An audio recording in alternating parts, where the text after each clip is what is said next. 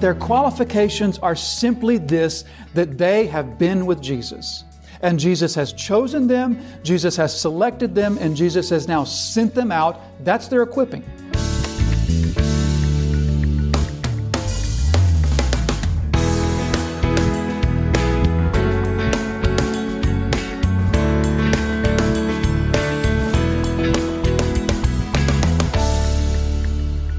Discipleship is high. It will require from you everything. And so you need to assess the cost of discipleship prior to committing to following me. And so this is the theme that we'll follow. So beginning from verse 6, and Jesus marveled, we read, because of their unbelief. That was back in Nazareth that we looked at last week. Jesus marveled because of the unbelief there in his hometown, and he went about among the villages teaching. So here we see right away Jesus' absolute indiscourageability.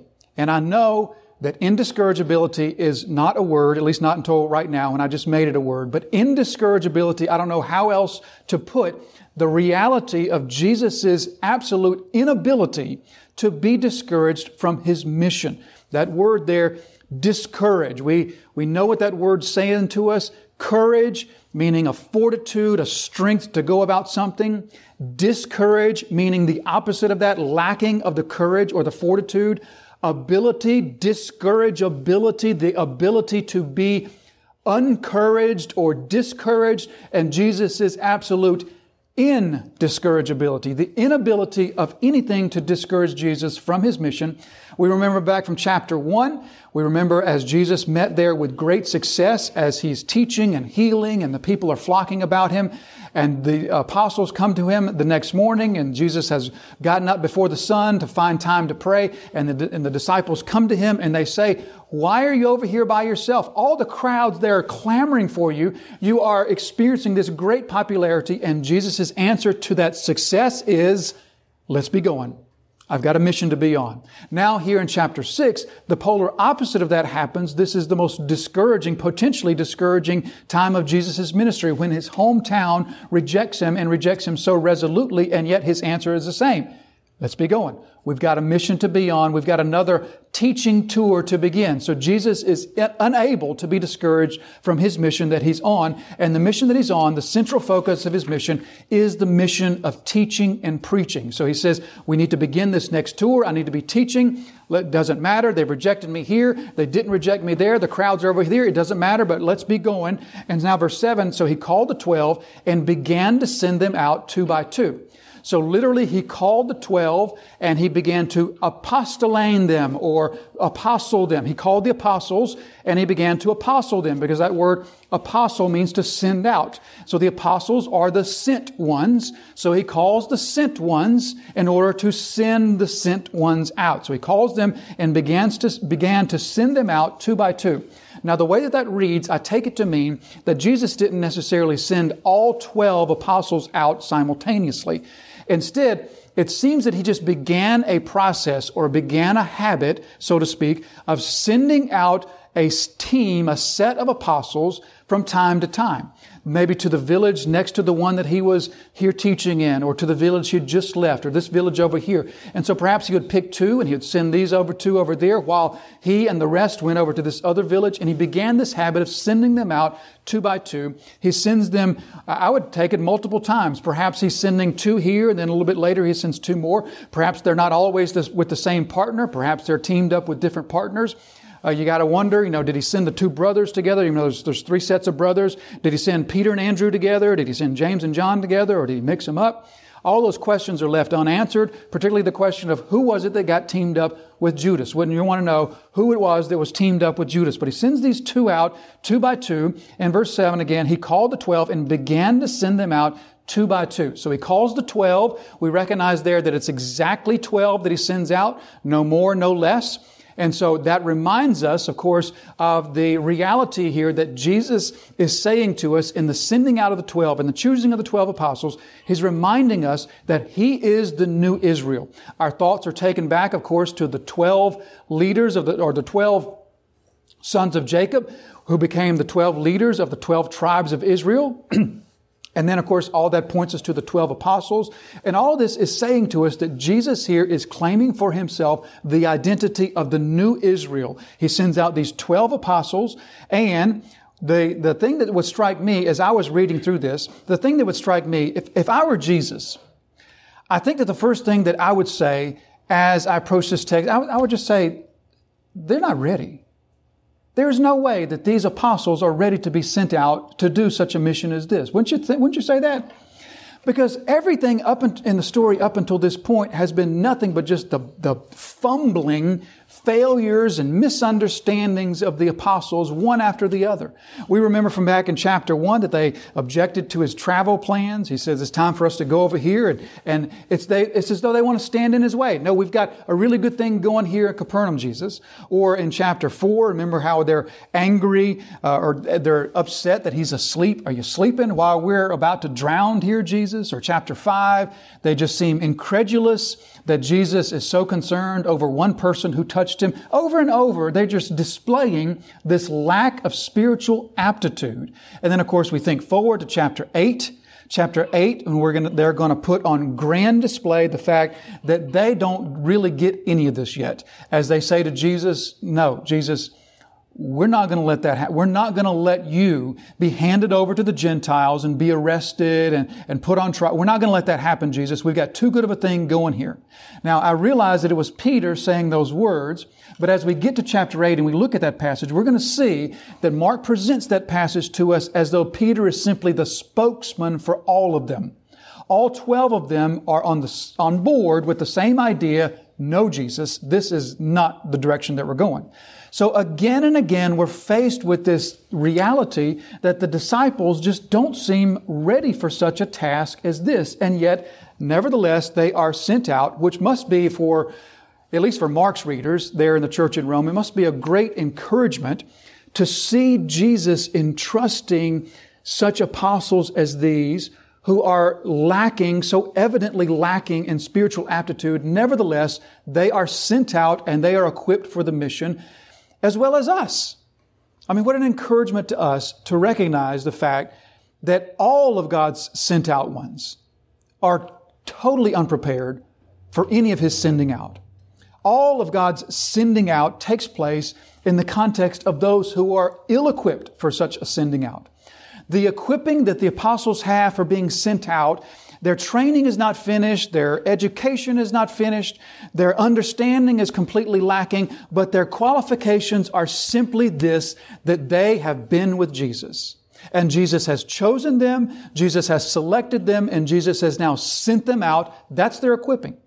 That's their preparation. That's all that they need. It reminds me of the words of Paul in 1 Corinthians chapter 1, when he says to the Corinthians there, consider your calling. Not many of you were wise according to worldly standards. Not many were powerful. Not many of noble birth. But God chose what is foolish in the world to shame the wise. God chose what is weak in the world to shame the strong.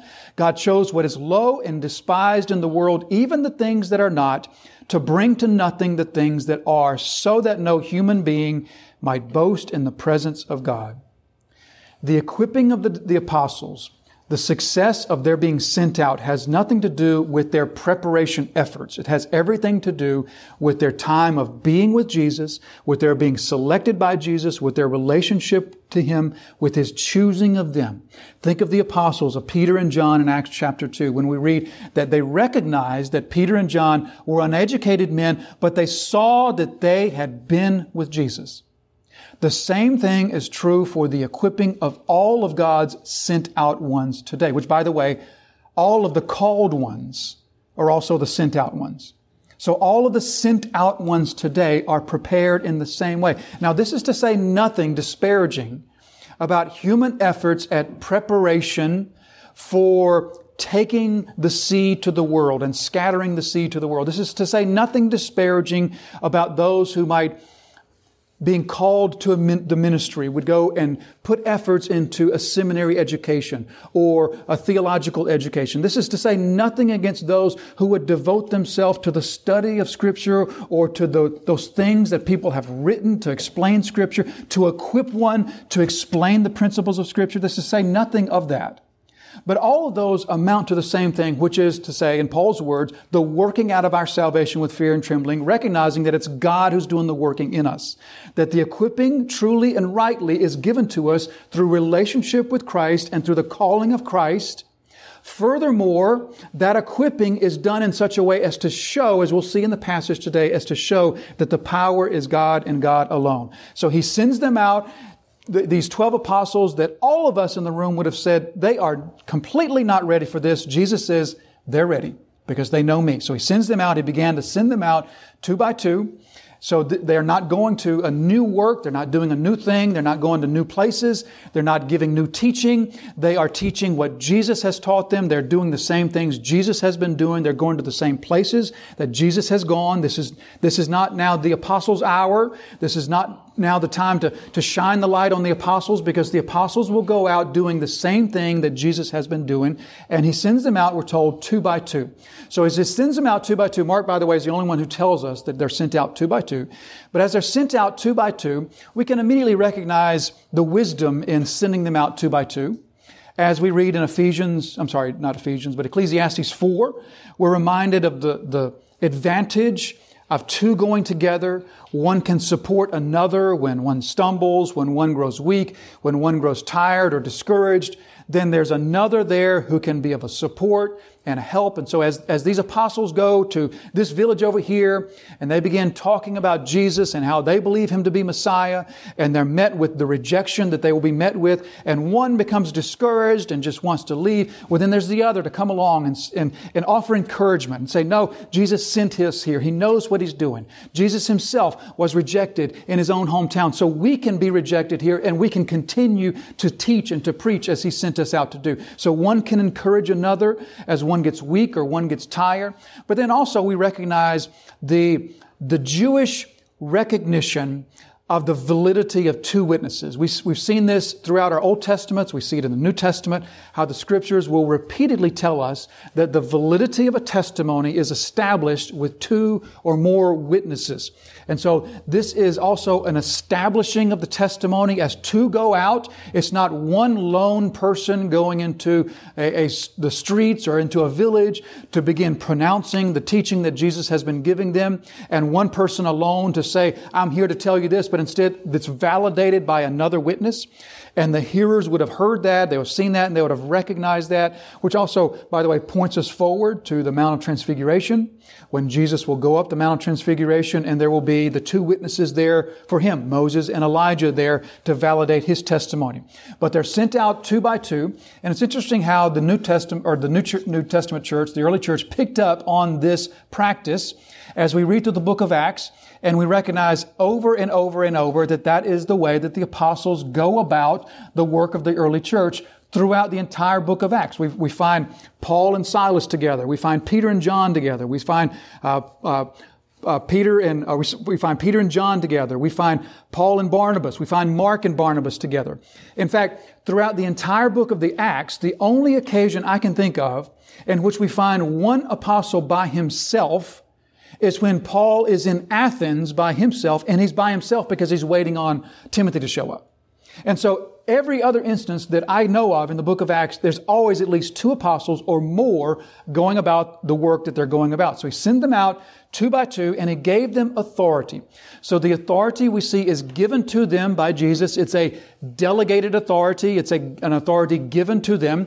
They're not going out in their own authority saying, I say to you, thus says the Lord, or repent. They're going out in the authority that Jesus has given to them, delegated to them.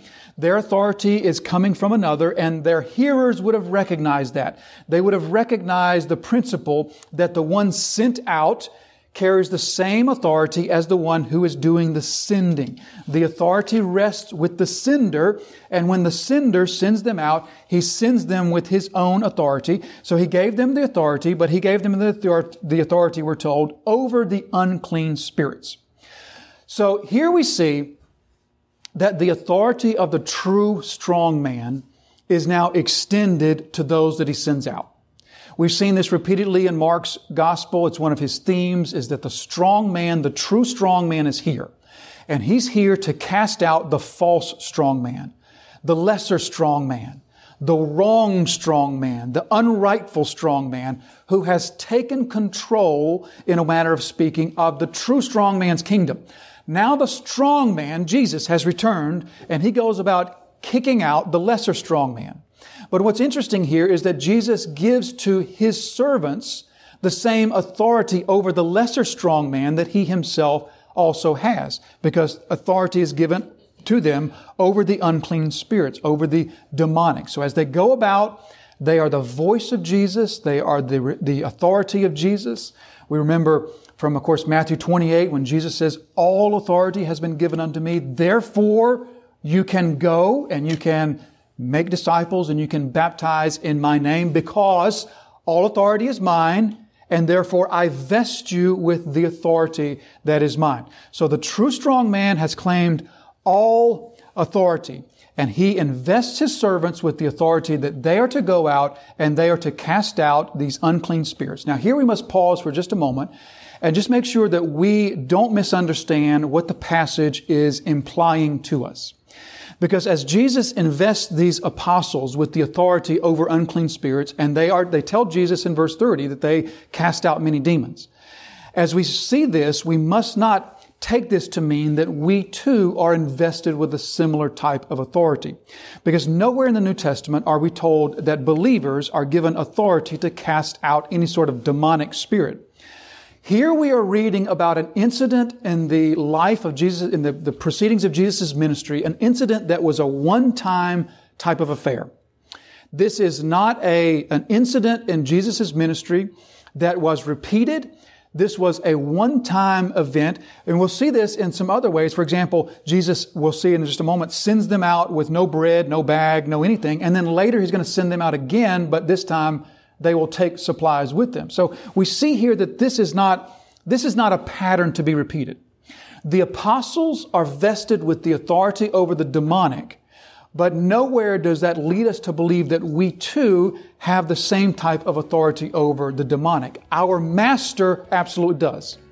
Our Master has all authority over all demonic powers and all the powers of the air and the princes of the air. We read that in Ephesians. But we, as His servants, we rest in His authority, but we are never sent out in such a way as this.